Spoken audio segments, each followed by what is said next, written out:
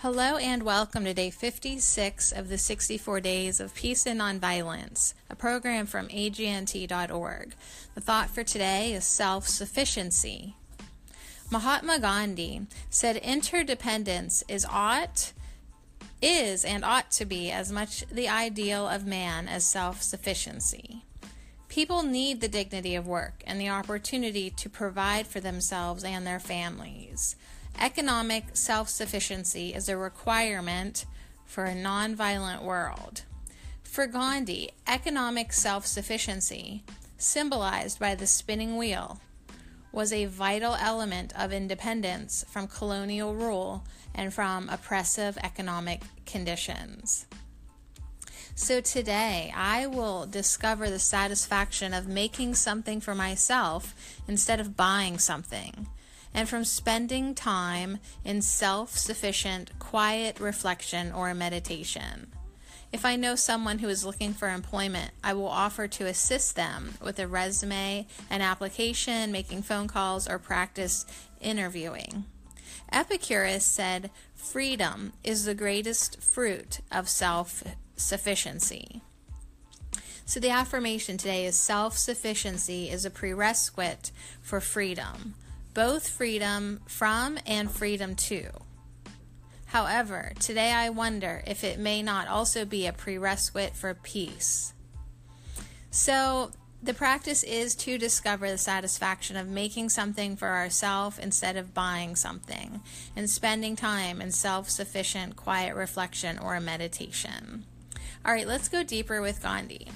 M.K. Gandhi also said, "Before embarking on the civil disobedience and taking the risk I have dreaded to take all these years, I would gladly approach you and find a way out."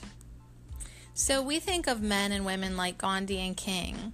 When we think of them, we tend to see them at their most courageous, in their midst of their struggle.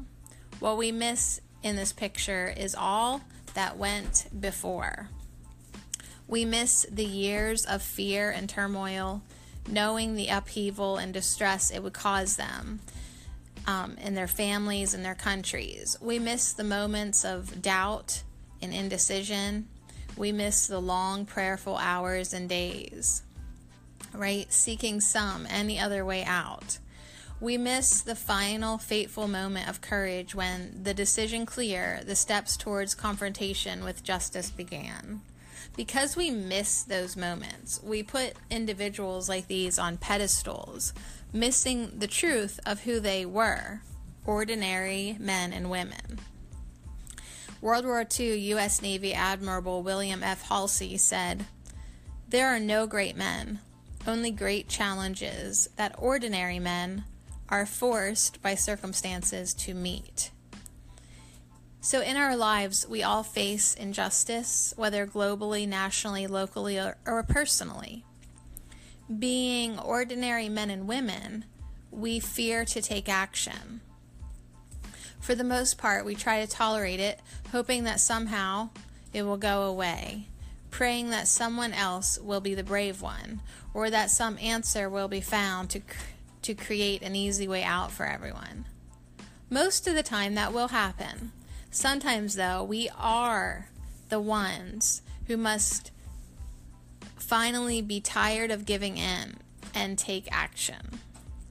Before we do, as Gandhi infers, we must spend the time necessary to do everything possible, including the deep soul searching and prayerful meditation that will lead us to the right decision.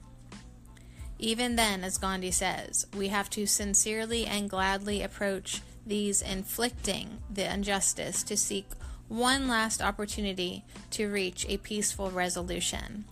Then, and only then, can we justify non-cooperation and non-violent resistance. And justify it we must to ourselves, to the world, and to the divine. So, the affirmative practice today I will meditate on all those places in my life where I tolerate injustice, even in small personal matters. Today I will ask, is this the injustice that needs addressing? Is now the time it needs to be addressed? Am I the one that is called to address it? So pretty deep. Wow, pretty deep for day 56. Self-sufficiency, doing things ourselves, knowing how to take care of ourselves. That does lead us to and give us the experience of freedom. So one more last affirmation. Today, I will reflect on whom I need to forgive and take at least one step in that direction. All right, good luck, everyone. Have a good, fun DIY day for self-sufficiency. Think about who you can still forgive. Meditate on those places in your life where you tolerate injustice and reflect on what you need to do about that. And help someone, if you have the opportunity, to help someone on their path to self-sufficiency. Help them gain employment, and really help them become free from depending on outside support. All right, you guys, so much love to you. This is Sadie from All Natural Me, 64 Ways in 64 Days. It's a program from agnt.org. I'll see you again tomorrow.